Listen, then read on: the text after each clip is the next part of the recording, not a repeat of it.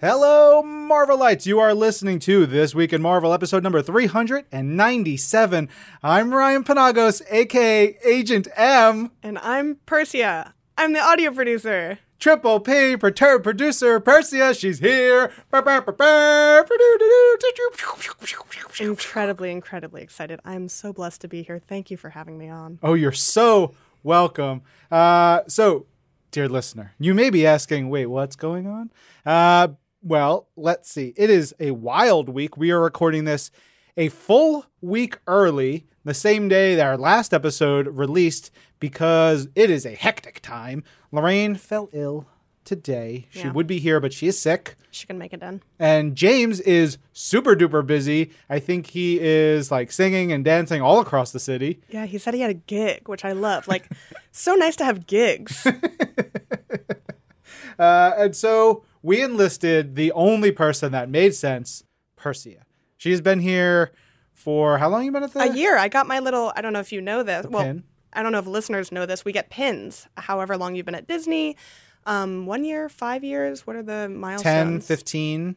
10, you get a cool plaque. I don't remember what 5 was. Yeah. It's been a long time for that. So 1 year is little Steamboat Mickey. Yeah, that's real cool. So you've now been on 50-ish episodes of This Week in Marvel, 50 episodes of the Pull List. You know your stuff. A little behind the scenes, whenever we record the Pull List, Percia is reading comics. She's listening, actually paying attention, and also reading comics while we're doing it. It's fascinating. Or when we're doing our deep dives, I'll look over and you're reading the issues that we're talking about and giving comments, making hand gestures, doing your thing. Well, you're essentially selling the comics, and I'm buying. You know? That is the greatest compliment. A captive audience is totally what you've got. Yeah. So we're gonna roll on this train. Percia and I will say, all things. I'm crossing my fingers. Lorraine and James will hopefully show up later in the episode. You'll have to stay tuned. Yeah, we'll see what we can do. Yeah. But we've got some top news to get to. First things first, X-Men Dark Phoenix is out right now. Lorraine and I hosted the red carpet world premiere in Hollywood. And you can rewatch that on Marvel.com and on our YouTube. Also, make sure to get your tickets now for the film. Yeah, I haven't actually done the thing yet. Yeah, oh my God, how was it, Ryan? Oh my gosh. So exciting. I did pick up my suit this afternoon. Oh, yeah? I've chosen, I utilized some fashionistas to help me pick the right pocket square. I bought 3 different pocket squares. Who are the fashionistas? Brandon Ansel. Okay, great. And Head of Bridget. video. Bridget, operations manager. Yep. Fashionistas. Fashionistas, both. And so they chose a reddish color because they would go well with a copper in Lorraine's dress. Oh, okay. Oh, Lorraine's not wearing her wedding dress to the premiere, which I suggested? You did suggest it. TBD. We'll see. All right. But so that's going to go great. It's going to go wonderful. And hope you have tuned in for that and go see the movie. And then next week is E3, which one of the reasons why I love having Lorraine on the show, she reminds me that not everyone knows everything all the time. What is E3? Right. It is the Electronic Entertainment Expo, I believe. 3 E's. Yep, it's the 3 E's. It's been E3. I've been going for 10 years. So to me and to video gamers, it is so normal. But we have listeners who love every part of Marvel. Right. So here's my question about E3. Yes. It's during the week. Yes. So it's generally not or is it more geared towards, I don't know, people who make the video games, people who are trying to sell the video games than fans? This is a great question. Yeah. Because the sort of reasoning, the everything about E3 has shifted over the course of time. There wasn't an E3 up until 15 years ago, I think is when the first one started, give or take. Before that, it was just consumer, the consumer products expos that happened over the course of the year had video games in them. Then E3 came in as dedicated video game shows, and they were industry only. Yeah. And so it would be journalists, it would be your retail people who want to go and see, what is the next big video game, why I should buy millions of copies for my stores, blah, blah, blah, blah, blah, blockbusters and such. So over time, that remained the same up until maybe 2 years ago. They started opening up tickets for fans. And Gotcha. I kind of think it's great because I think it's a fun experience. It's like Comic-Con. Right. In some ways. You should go once if you have the opportunity. Biggest video game extravaganza of the year for us, and that is next week. I am very excited because Marvel's Avengers is going to be at the Square Enix live event. and you know there's going to probably be more. Stay tuned. At the point where we're recording, I can't say a dang thing, but be sure to follow me at Agent M and at Marvel Games on Twitter for all the good details. But look for special E3 action from us here on the show. We're going to have some fun stuff for This Week in Marvel. Yeah, a bonus and hopefully in the main. Mm-hmm. And then, okay, we got to get into the rest of the show because what is our big talk this week? Our big talk this week is about Kulan Gath. Gath? I've always said Goth. Goth. I want to say Garth is really my problem. I really want to put the R. It's probably Gath, but I always found it Kulan Gath. Kulan Gath. Who I'd never heard of until you were like, Kulan Gath is in Savage Avengers. We have to talk about him. Which, I mean, like, why? Because, you know, a million characters sort of peek out in every book every week. Why was this one you wanted to grab onto? 2 reasons. One, because Kulan Gath comes from the Conan universe, the Conan comics, which now you're like bringing him into the main Marvel universe. There's a history there that hasn't been seen in a while. And I thought that was really interesting. And then 2, Gerry Duggan lost his mind in one of the editorial retreats because we were talking about Conan comics and doing those again when it was first really explored in the room. He's like, does that mean we can use Kulan Gath? Remember that issue? He's like started talking about these issues of Uncanny X-Men. And vibrating? Yeah, essentially. And his passion for it made me so excited. Great. And so I knew he loved it. And with Kulan Gath showing up in one of Gerry's books, I was like, let's do it. Let's get it. Fortunately, we're getting Gerry. We're getting Gerry Duggan. Yeah, it's going to be very exciting. And then our interview this week, because it's not a proper interview with Gerry, it's just a chat about Kulan.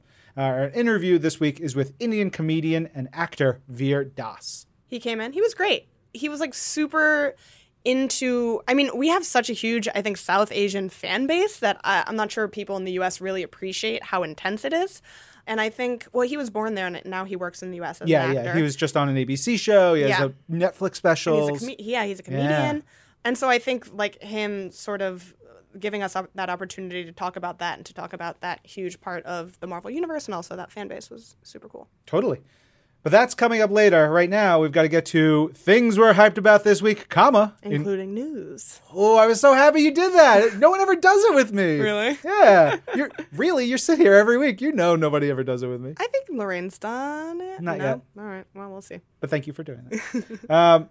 As I said at the top of the show, we're recording this very early. I only have one bit of news, which hopefully will not be cut and everything will go along smoothly. And that is that there's a new trailer for Marvel's Jessica Jones Season 3. You can watch it on Marvel.com and check out the season once it arrives on Netflix June 14th. But like I said, we're recording so early, I don't have a lot of news to give you guys. So make sure you go to Marvel.com for all of your news. And now for This Week in Marvel History. Thank you, Percia, for bringing us into this section. We are talking about the week of June 7th through the 13th. Across all 80 years of Marvel history. We're going to start June 13th, 1956, because Jimmy Woo makes his debut in the pages of Yellow Claw #1 way back in those Atlas days. He'd come back later in the Silver Age. We talked about that, I think, last week. And then he'll really make a splash in recent decades with Agents of Atlas and on the silver screen. I remember being at Comic-Con when they were like, Jimmy Woo is going to be in Ant-Man. He's going to be in Ant-Man and the Wasp. Randall Park. Oh, yeah. Oh, my God. Yeah. June 12th, 1962, Doom and Namor team up in Fantastic Four #6. Doom and Namor. How is anything more pure and amazing? Also, the Yancey Street Gang debuts. I like that you read it exactly, and you went as big as you could. It was good. As big as I could. I can go bigger. Yeah, look, think about that. 6 issues into our first, big superhero book, and you get Namor and Doom, the 2 best sort of monarch villains teaming up for the first time. Of course it goes awry, but I love that. There's so much energy at this point. It's crazy. Yeah, I mean, they're the biggest guys that are like, I'm here for my people and no one else matters. And I don't know, they locked eyes across the room and they were like, you're also a monarch who only cares about your people. You're writing the book that I need. It's so good. We're going to dive over to June 11th, 1963, which is a whopper of a week. Sandman and Betty Brant debut in Amazing Spider-Man #4. Has Steve Ditko, the way he draws Sandman freaks me out. It's just the way he like draws the sand falling. It's so cool. In Fantastic Four number 18, the Super Skrull, Kl'rt, first appears. Super Skrull is great. He's like, your powers, your powers, your powers, your powers. Got him. And he has all the powers of the Fantastic Four. Oh, I was just thinking his name for some reason sounded like Kurt to me. And I was like, Super Skrull Kurt. I love that guy. Good old Kurt. June 6, 1964, Hawkeye, a.k.a. Clint Barton, debuts in Tales of Suspense, number 57, in a story by Stan Lee and Don Heck. And then, well, I guess the same day. Same day. Diablo, the Fantastic Four's most well-known and dangerous alchemy-based villain, first appears in Fantastic Four number 30. What do you mean by alchemy-based? So his thing is alchemy, is like mixing, a chemical and an element. He's got like an apothecary, like in like a trench coat, like more or less. He's like, I believe he is like from centuries before, and he used alchemy. He's got a weird helm. It's not a helmet. It's not really a hat. Okay. Like a mask. All right, let's go over to June 11th, 1964, because the Sinister Six, one of the greatest villain teams in comics history, debuts in the Amazing Spider-Man Annual #1. This first iteration of the team is Dr. Octopus, Electro, Kraven, Mysterio, Sandman, and Vulture. And, that's 64, 2 years after Spidey's first appearance. Still early for all of these characters. He's still a child. A child has to go up against 6 murderous adult men. When you think about it, Dr. Octopus is an adult man who would later go on to nearly marry Aunt May. Kraven is a vicious hunter man. Yeah, but with a great shawl. The best. Luxurious. Oh, he is tremendous. It is terrifying. The idea of the Sinister Six is terrifying. I love that team. Yeah, it's messed up. Someone else, big nemesis of Peter Parker, Kulan Gath. Yes, indeed. Now you know. Now I know. You're all learned at this point. That's just such a weird nemesis situation. Those don't match up to me at all. No, did you get to read the Uncanny X-Men issues? Yes, the one where they're in New York City. Yeah. Yeah. Where everyone gets sexy fantasy outfits except for Spider-Man, right. and they never explain why he doesn't want Spider-Man to have a fancy No, because he just wants revenge, and then he murders Spider-Man. Yeah, but then they go back in time and it's but fine. he's still that. We're gonna get into this. He's also Jerry. On the cross. Yeah. Oh, he crucified. The 80s were full of crucifixions in the X-Men. I didn't know that. Oh yeah, Wolverine is crucified for 3 issues. Why are people? What? Angel is crucified by his wings. Angel being crucified, yes, I've seen that. But anyway, let's dig back into the history. I can't stop thinking about crucifixion. June 8th, 1967, Walter Newell debuts in Tales to Astonish number 95. He'd later go on to become Stingray. I still believe that Stingray has one of the coolest costumes. Stingray and Eel, they both, within this week that we're talking about. Stingray, I don't know, I think it was when I was at Wizard, somebody broke down the costume and the way it looked and how he looks like a kind of like a stingray itself, and it is this aerodynamic underwater costume. It's red and white. It's very it turns something on in your brain. Is there a Man Ray? I don't know if there's a Man Ray. Stingray's great. Okay, good. Yeah. June 11th, 1968. Ultron's first full appearance is in Avengers number 55. We talked about it, I believe, that technically he was in number 54, but he was as the Crimson Cowl, and he pulls off the mask, and they're like, "Whoa, you're a robot!" It's so good. And then the Phantom Eagle debuts in Marvel Superheroes number 16. June 8th, 1971, the freaky deaky 6-armed Spidey debuts in Amazing Spider-Man number 100. That's a good issue to grow a couple extra arms in. Yeah, I hate that cover because part of it is his regular arms are still there and they're in the costume, but then he grows 2 super swole regular arms and they just break. 4 more. Yeah, that's how many arms. Yeah, he has all these arms that come out and it looks so wrong. I love it.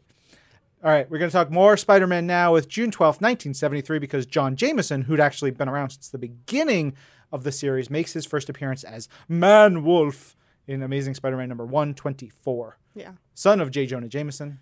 I don't think only know Man-Wolf because of that Carnage run. Was it Carnage? Where they like go into the tunnels and they're like constantly trying to kill and all of a sudden they're like, who is this guy? He turns into a werewolf. Yeah. Which he does it because of a rock he got when he was in space, I believe. It kind of made me think of like Juggernaut. It's kind of like a... It does look like the Crimson Gem of Cyttorak.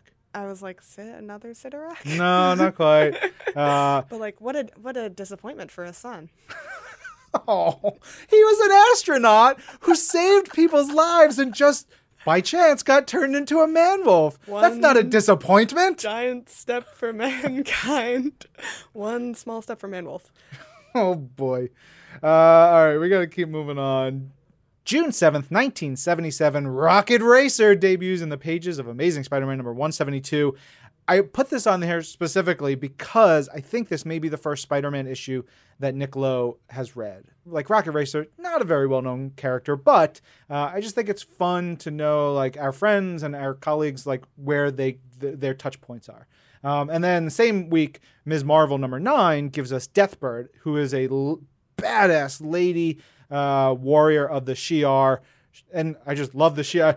We were talking about the Shi'ar during the Jean Grey chat, and you did this thing to show they are bird people, and it was so good. And that is exactly how it looks, like the hands over your head. Yeah, they have little like fanned out head feathers. They like all are essentially wearing headdresses of feathers. But that's their that's just their the way their hair grows out of their head. Their plumes. Their plumes. Yeah. Does she also love Charles Xavier? Thankfully, no. Okay. I'm like, Shi'ar, the alien race that came to Earth to all crush on Charles Xavier. A bunch of dummies. Get off of that guy. I think they're done with having plumes. They want bald heads. Oh, look, it's so shiny. Oh my God, smooth heads. What an idea. June 9th, 1987, one of the coolest, weirdest, most awful X-Villains debuts in Uncanny X-Men number 221. Ryan, who is it? Mr. Sinister. Love the lipstick, the thigh-high boots, the weird cape, the teeth. He's got a look. He's got a look. The 80s were weird, yo. The X-Men in the 80s is full of amazing costumes. And Sinister's thigh-high boots on a superhero is one of my favorite odd things. Chef's kiss. Colossus, he just like, can you picture him in the morning just being like, pulling him up and like the metal scraping from his like hand scraping on his leg? No, thank you. Oh, I love it so much. But Sinister makes a choice. He's like, I'm going to cut my cape in the strips. Do. And somehow it stays like stiff and like up and down. And then he puts on his lipstick. He files his teeth. Oh, he's a terrible, terrible villain, but really fantastic. There's a run of X-Men by Kieran Gillen where he did some really great stuff with Sinister. Highly suggest that. Yeah. I think he's top 5 names on the nose for me, like kind of like Dr. Evil. Like he's like Apocalypse. Yeah. Dr. Doom. Dr. Doom is so also great. a good one. That's Mr. Sinister to you. There's also a Miss Sinister. I love that too. Yeah. June 13th, 2008, The Incredible Hulk, Marvel Studios' second film, opens in theaters. I still like the heck out of this movie. I didn't see it. You haven't seen it? No. You should. Yeah, I might as well go back. Yeah. Do my big rewatch a month late for... You just got 22 to go. Yeah. Oh, boy.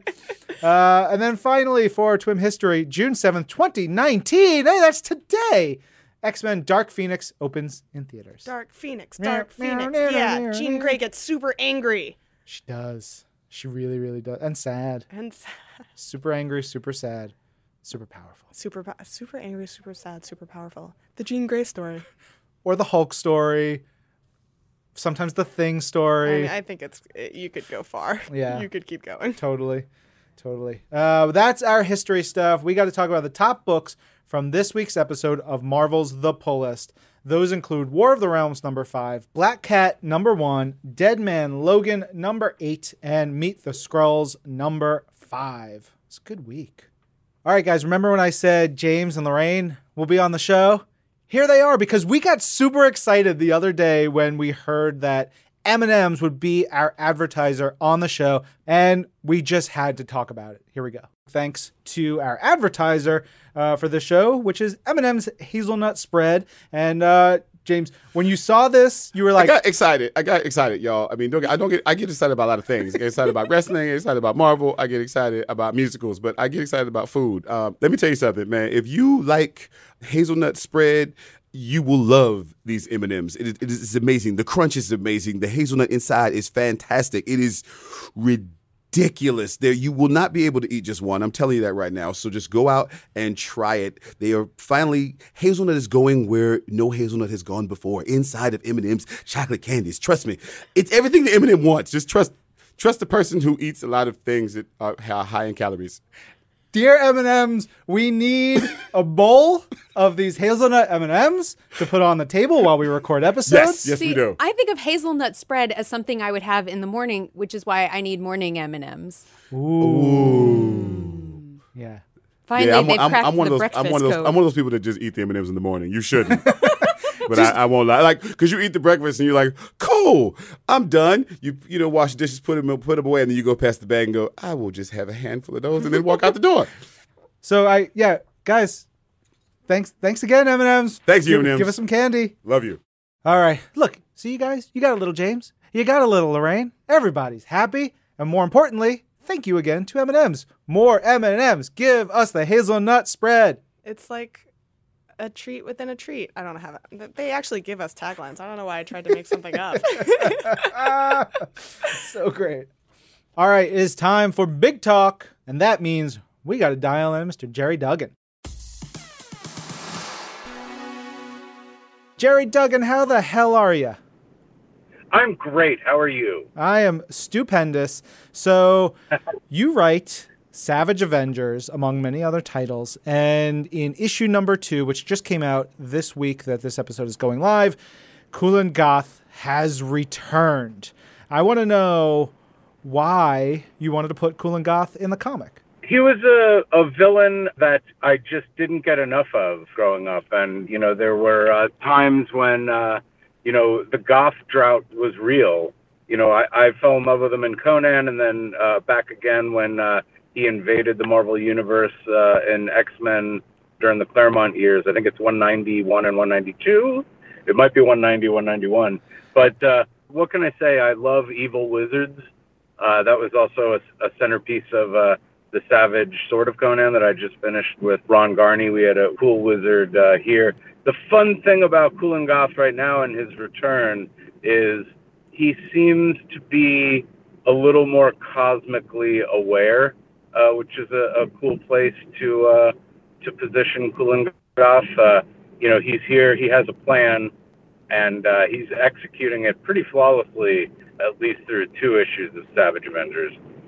Amazing. All right, so what I wanted to do, this is one of our Big Talk, little bit of a dive into who Kulan Gath is, because I think, you have experience with him from reading those books, but as you said, there's been a bit of a goth drought over the last, bunch of years. So I wanted to give our listeners a bit of a history lesson on who Kulan Gath is. So I'm going to roll through. You feel free to jump in whenever you feel. But Kulan Gath first appears in a Conan story by Roy Thomas and Barry Windsor Smith, which I found fascinating because it's alongside the Michael Moorcock character, Elric of Melnibone, who, Moorcock, he's super famous in his own right, and he actually plotted these 2 issues. So Gath is in here. He's using magic to bring an evil power to life. Sort of that's his shtick. He ends up getting killed by said power. Also, as I've seen in the issues that I read, kind of his shtick. He's a big old nerd. But Gath would be out of the books. Kulan Gath's kryptonite is Kulan Gath. That is the perfect explanation. That is so true. And those issues, I believe that's issues 14 and 15 of the original Conan the Barbarian series. That's like 1971, 72. So he would be out of the books, any books, until December's 1979's Marvel Team Up number 79. And this one is real fun. It's by Chris Claremont and John Byrne. And it'd been a few years for us as readers, but for Gath, it was millennia. He actually ends up possessing a security guard at the Metropolitan Museum of Art in New York City because he had magically put his soul into a necklace, a little fancy soul amulet, and he entrances the security guard to pick up the amulet and then takes over the poor guy's body.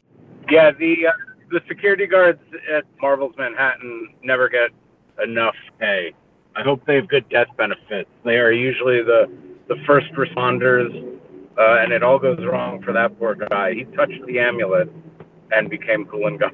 Yeah, poor schmo. But this is a Spider-Man story, so it's real interesting because Spidey is there, but Mary Jane also happens to be there, and Spidey ends up starting to fight some demons, and so she's like, oh no, I'm going to help. She picks up a sword, and wouldn't you know it, the sword turns her into Red Sonja, one of Kulan Gath's arch nemesis. So Red Sonja was actually the one who cut Kulan Gath's heart out. Part of the fun of Kulan Gath is that he's pretty much immortal, and he gets beheaded, he gets exploded, he gets disintegrated, he gets his heart cut out, but he keeps coming back. So Sonja was the one who literally cut out his heart. She rules. Anyway, Spider-Man and Red Sonja fight the Nagari, who are the same type of demon who are in the Uncanny X-Men number 143 issue, the Christmas Kitty Pryde horror issue, one of my favorite stories, and then the two of them save the day.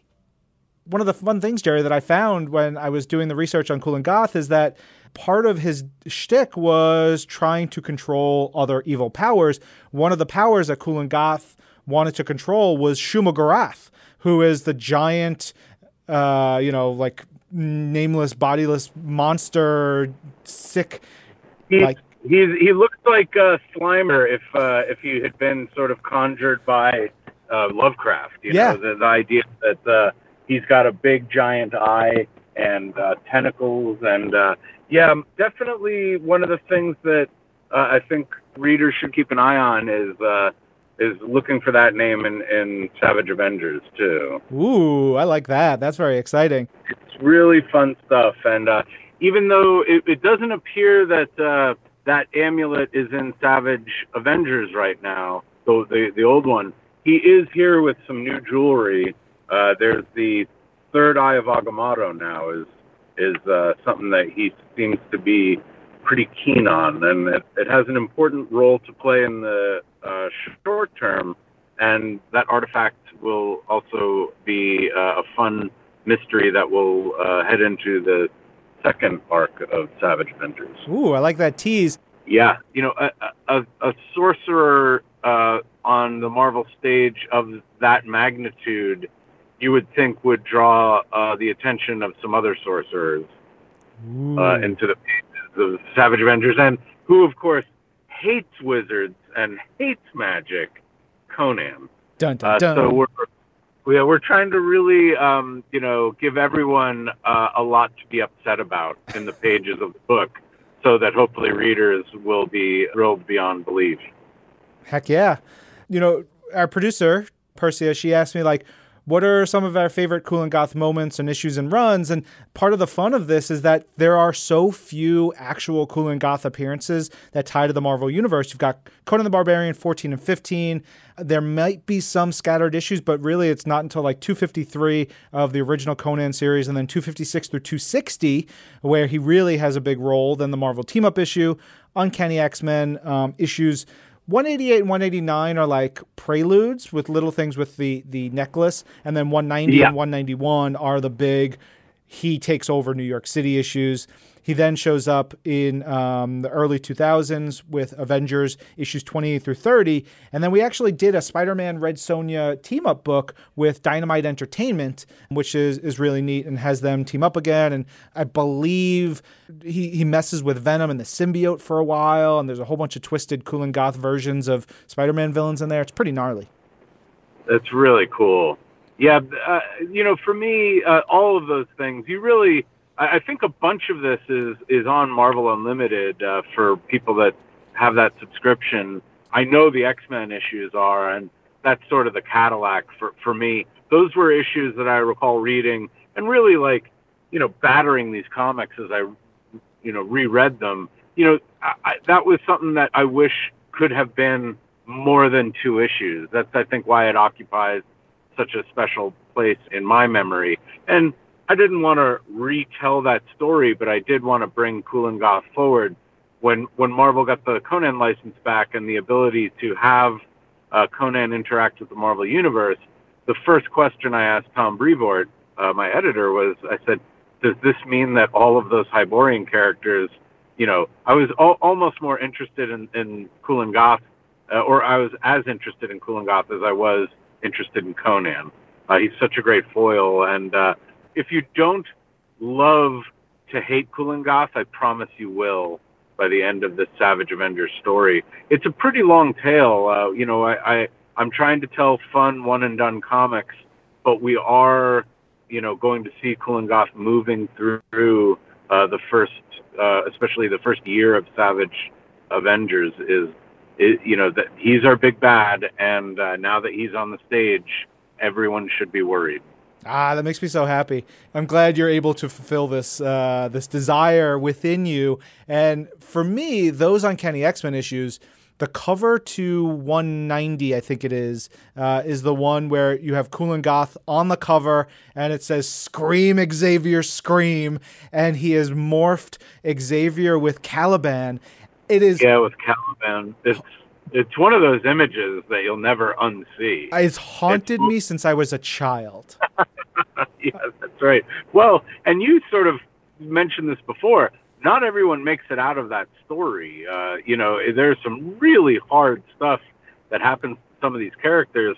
And in the end, even our Sorcerer Supreme was only able to sort of turn the tide by teaming up with magic. Yeah. This was not a day that the Avengers necessarily won.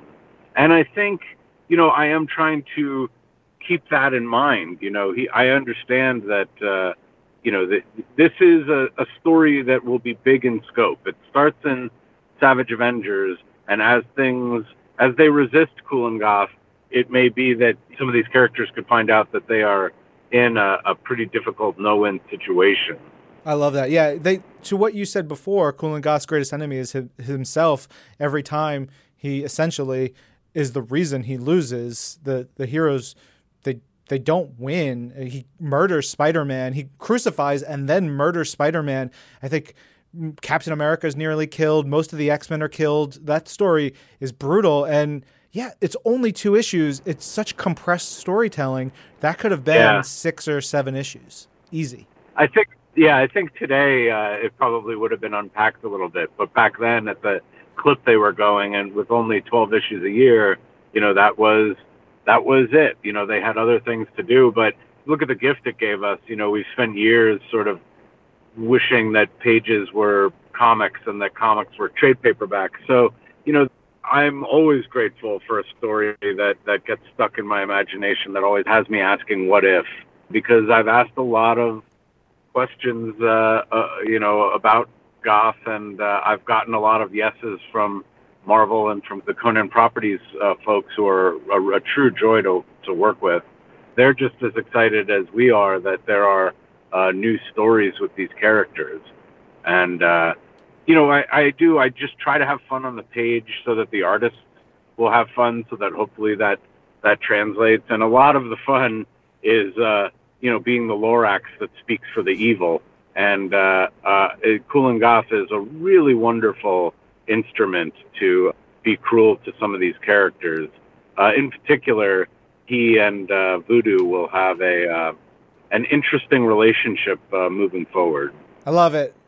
Gerry, we're about to let you go, but I do want to say, in Savage Avengers #2, you had one of my favorite moments of the year with Wolverine opening up Voodoo's chest to expose his heart, cutting his own hand to make himself bleed, and then squeezing Voodoo's heart to help him come back to life. It is one of the most twisted things, and it is beautiful, and I love you for it. Oh, thank you so much. Yeah, Diodato and Frank Martin Jr. did such a wonderful job on a really tough ask. I feel like if it was just wall-to-wall savage fighting, that's great. But how else can we embody the word savage? And I think what Logan does to sort of shock his warrior buddy back to life, hopefully. I'm glad that you think it'll be mentioned at the end of the year. I know I'm a tourist through the Marvel Universe, and I'm just trying to leave a bruise on all these characters. So I'm glad you got a lot of fun out of that one. It was brutal to look at. Heck yeah. All right, Gerry, thanks so much. Always good talking to you. Oh, of course. Take care. Let's keep talking as Savage Avengers brawls through the Marvel universe and we roll in new characters and say goodbye to some other ones. Let's keep talking. Anytime you want to look me up and talk Evil Wizards, you know where to find me. All right, I'll catch you on the next Evil Wizards Corner. All right, take care, buddy. Later. One more time, big thank you to Gerry. Make sure you pick up Savage Avengers #2, available now, and read everything Gerry's doing. He's got a lot of books. I read some of Savage Swords of Conan. Conan's Savage Sword. Savage Sword of Conan. The Savage Sword that Conan owns by Gerry Duggan. Whoa, boy. we're falling off. Yeah. It was awesome. That's great, right? Yeah, I'd never read any Conan before. Like, when we started publishing it, essentially a couple months ago. Same. That's my first Conan. All right. Time for our interview. It is with Indian comedian and actor extraordinaire Veer Das. We talk about all kinds of fun stuff. He has a little bit of a cold, sinus infection when we record, but he was tremendous. Let's go to that interview. Veer, how are you? I'm good. I'm happy to be in New York. Yeah, you just did Earth's Mightiest Show with Lorraine and Langston, right? It was very dramatic. It was fun. Yes. I heard you did a dramatic reading. We did to call it dramatic would be an understatement. I think it was a marvelously, fantabulously dramatic reading. I like that. Yeah. So the way I always start things off on This Week in Marvel is to find out what is your Marvel origin story in the sense of how did you first get exposed to Marvel characters, stories? Was it a comic book, a movie, a TV show, a cartoon, a toy? Everybody has a different way in. So I'm late, I think, to the party because like growing up, my big comic book fan, but more an Asterix and Tintin guy. Sure. Just because in India, those two were very, very big. And I grew up in India. Around the world, right? They're huge. So heavily influenced by those two things. And then my induction was being like a Robert Downey Jr. fan. Because that's a life story that I really like. I think he's having like the second innings of the century. Yeah. And coming back from where he was. So when I saw Iron Man, I was just like, oh my God, what an amazing break for this man whose work I've loved for so long. And he kind of got me into the MCU. Yeah. So, yeah. I think that works for a lot of people. Yeah. More and more we're seeing that. And then people find their way through other characters and stuff. And it's pretty great. Is Iron Man your favorite Marvel character? No, I kind of like the Guardians of the Galaxy gang. Like I'm all about superheroes that are flawed and kind of salty and don't quite like each other or get along just yet. Marvel's the right place for you. So less swag, more saltiness is kind of like what I like in a superhero and trying to figure their stuff out. So for that reason, I like the Guardians gang. Is it those movies are your favorites of the MCU? Because 22 movies, there's like kind of something for everyone. I'm fascinated to see what people connect to past their characters, or like there's so many things. I mean, for me, I think the three big ones, if I had to pick, one would be Guardians, the first part. Ragnarok would be just for writing, where they were just like, hey, screw it, and kind of went wherever they wanted to go. Sure. I felt like that was pure imaginative writing. And then I think Civil War. I like Civil War as a movie as well. So those are my three that I like. What about Civil War gets you?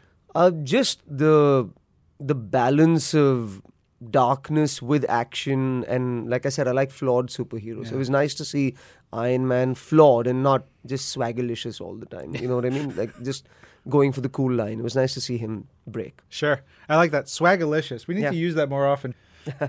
So I saw that you were on Conan recently. Yes, I was. You were talking about how you wanted to be a Marvel superhero. Yes. Your pitch was the brown cow. I was just messing around. It was fun. I think, there's room for like a witty, funny, kind of flawed Indian superhero. Yeah. I like the fact that within the MCU specifically, as opposed to other universes, superheroes get to have a sense of humor about being superheroes. And I think that's something an Indian person would do well. Yeah.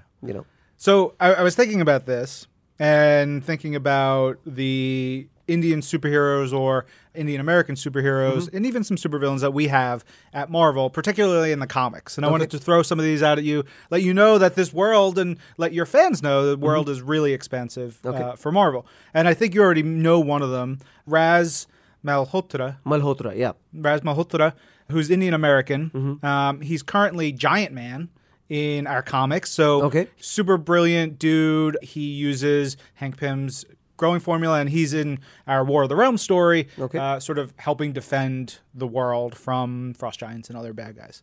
He's great. Raz is. So he's a giant, he can be a giant. which would be good for Indian men to play. I think just given the average height of our population, so that'd be a pretty good boost to the self-esteem. Sure. Nice. Well, we have a more diminutive superhero, Pinpoint. Okay. Pinpoint is awesome. Pinpoint is a member of the Champions, who Qureshi Gupta from Delhi, who has the ability to teleport. And he's a kid, like maybe 12, 13 years old.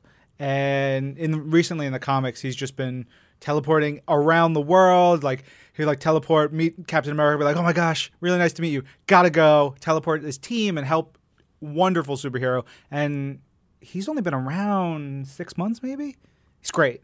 Can I tell you why I think that's cool? Please. It's the one Indian who doesn't need a visa to travel everywhere.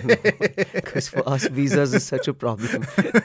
So just to be able to skip immigration at JFK, my God, what a privilege. That'd be great. Yeah. And you take some friends with you. Yeah. So there's a character named Thunderbird who he was born into an upper class family in Calcutta, but his family, I think his father was like, a high-ranking police official.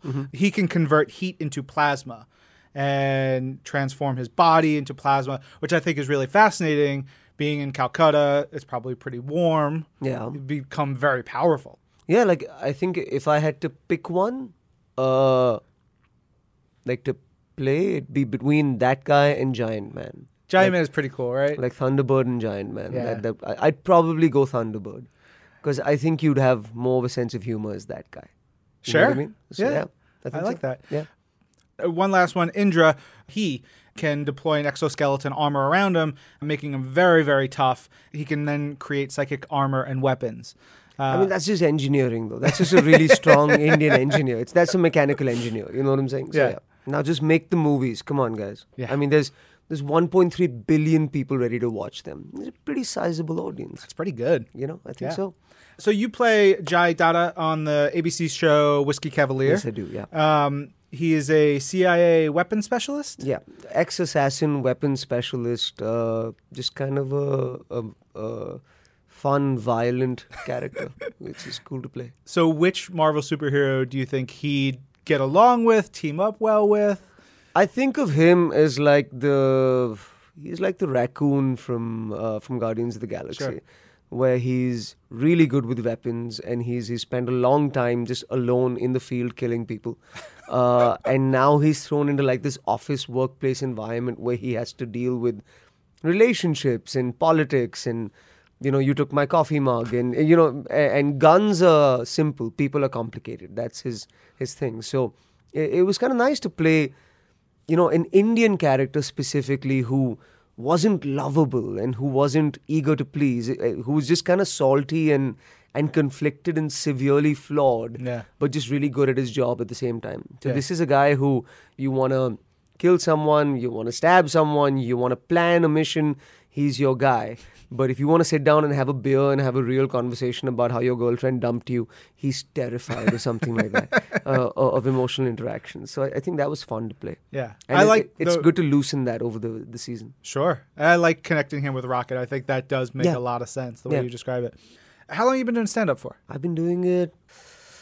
Okay, really doing it about 6 years. Officially doing it about 11 years. So what does that mean? I think for the first 5, I was kind of coasting, to be honest. There's a fair amount of Bollywood work happening, and so it was, 2 corporates a month. And I think about 6 years ago, I really sat down and said, okay, I have to get good at this. I have to start working at this, or I'm going to forget how to do it properly.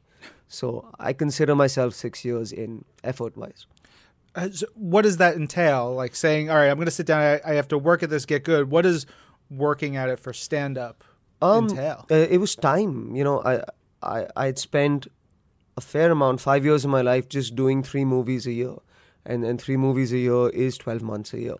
So to kind of say, I'm only going to do 1, I'm only going to do 2, and I'm going to take 6 months of my year and really focus on writing and touring. And then also about 4 years ago, started coming out to America because I was like, I need to, if you want to get better at tennis, you play tennis with people who are better than you are. So I need to go to America and I need to go to the UK where, the best in the world are, and put myself on stage with them on a Friday night and see if I can match up or if I can just learn from them. So that's kind of how I view it. Yeah. No, you were doing 3 movies a year. That's in Bollywood? Yes. What is that like? I've been on a lot of U.S. sets of, movies and television shows, and the speed of things is not always the speediest thing. And I mean, look, I full think movie in 3 months. we're the biggest film industry in the world, and I think what you guys have in planning, we have in passion, for filmmaking. I've always said this, is that Marvel doesn't know it, but you're making Bollywood movies. Your movies are these gigantic, escapist, cathartic spectacles. And that's what Bollywood really is. Yeah. It's a celebration of things beyond your life. If you think about the average Indian man, he has, or woman, they have one thing to do every week with their family, which is on Sunday, they go out in the morning, and this is after working hard at whatever job they've done. And on Sunday morning, they'll go and have a movie with the entire family and then have lunch. And that's their one thing that they look forward to. So in those, albeit 2.5, 3 hours, you need to show them colors and life and vibrancy and explosions and escapism and really take them away from their daily stresses. Yeah. The plot lines are very dramatic, which Marvel plot lines are. Yeah. They bend reality and practicality. Bollywood movies, if you show that guy Spotlight, he's going to have a rough week. You know what I'm saying? You're making Bollywood movies already. I love it. But we get through them quickly. We release 8 films a weekend in 5 different languages. It's the largest industry in the world right now. So yeah, a Bollywood film, on a high budget film, is maybe 65 days of shooting, 90 days of shooting on some of the stuff I was doing, which is, James Franco, Seth Rogen, that kind of mid-budget, high-concept comedies. Those are 40, 45 days a movie. You get through 3 of them in a year. It's awesome. Yeah. Yeah. All right. So if Marvel ever did a proper Bollywood project, what Marvel characters would you like to see adapted into a Bollywood film? I think Iron Man would be great for Bollywood because he's an engineer, and that's, it doesn't get more Indian than that. I think, any Marvel character that is doing it for family would be a very good Indian adaptation as well. So I think Black Panther would be a very good adaptation for India as well. And then I think just Hulk, because I'd like to see the Hulk in Mumbai stuck in traffic. You know what I mean? I'd just like to see what he does with that. So yeah. I like that. All right, we're going to wrap up shortly, but stand-up specials on Netflix? Yes. Right? What are those? There's 2. One is called A Broad Understanding, and the new one is called Losing It, which is a cool little special about waking up at age 35 and realizing that you need to lose 80% of the stuff in your life. So 80% of these people, things, jobs that occupy you just have to go. So kind of a life restart special. It's on Netflix right now. What triggered that? It was just, I woke up at age 35 and I was like, I don't like 80% of these people, and I do not like the way I've spent 80% of my time, and I don't believe 80% of the things that I used to believe. And I think everybody's kind of had that moment at some point in their life where they're like, I need to figure out who I'm going to be for the next 10 years of my life. And I need to embrace the fact that that's going to be something completely different than what I was. And that kind of prompted me coming to America 4 years ago and taking that first flight and saying, hey, let me see if there's some stand-up or something to do. And that kind of led to all this. So yeah. That's pretty cool. I like that. I like that vibe.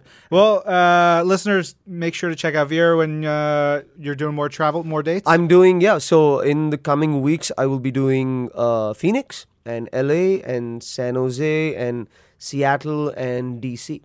So yeah. Cool. And then the show is called The Love Tour, which is a big stand-up special about love. And it's going to do a world tour this year. So, nice. Yeah. Awesome. Thanks for being on the show. Thank you for having me. It was an honor.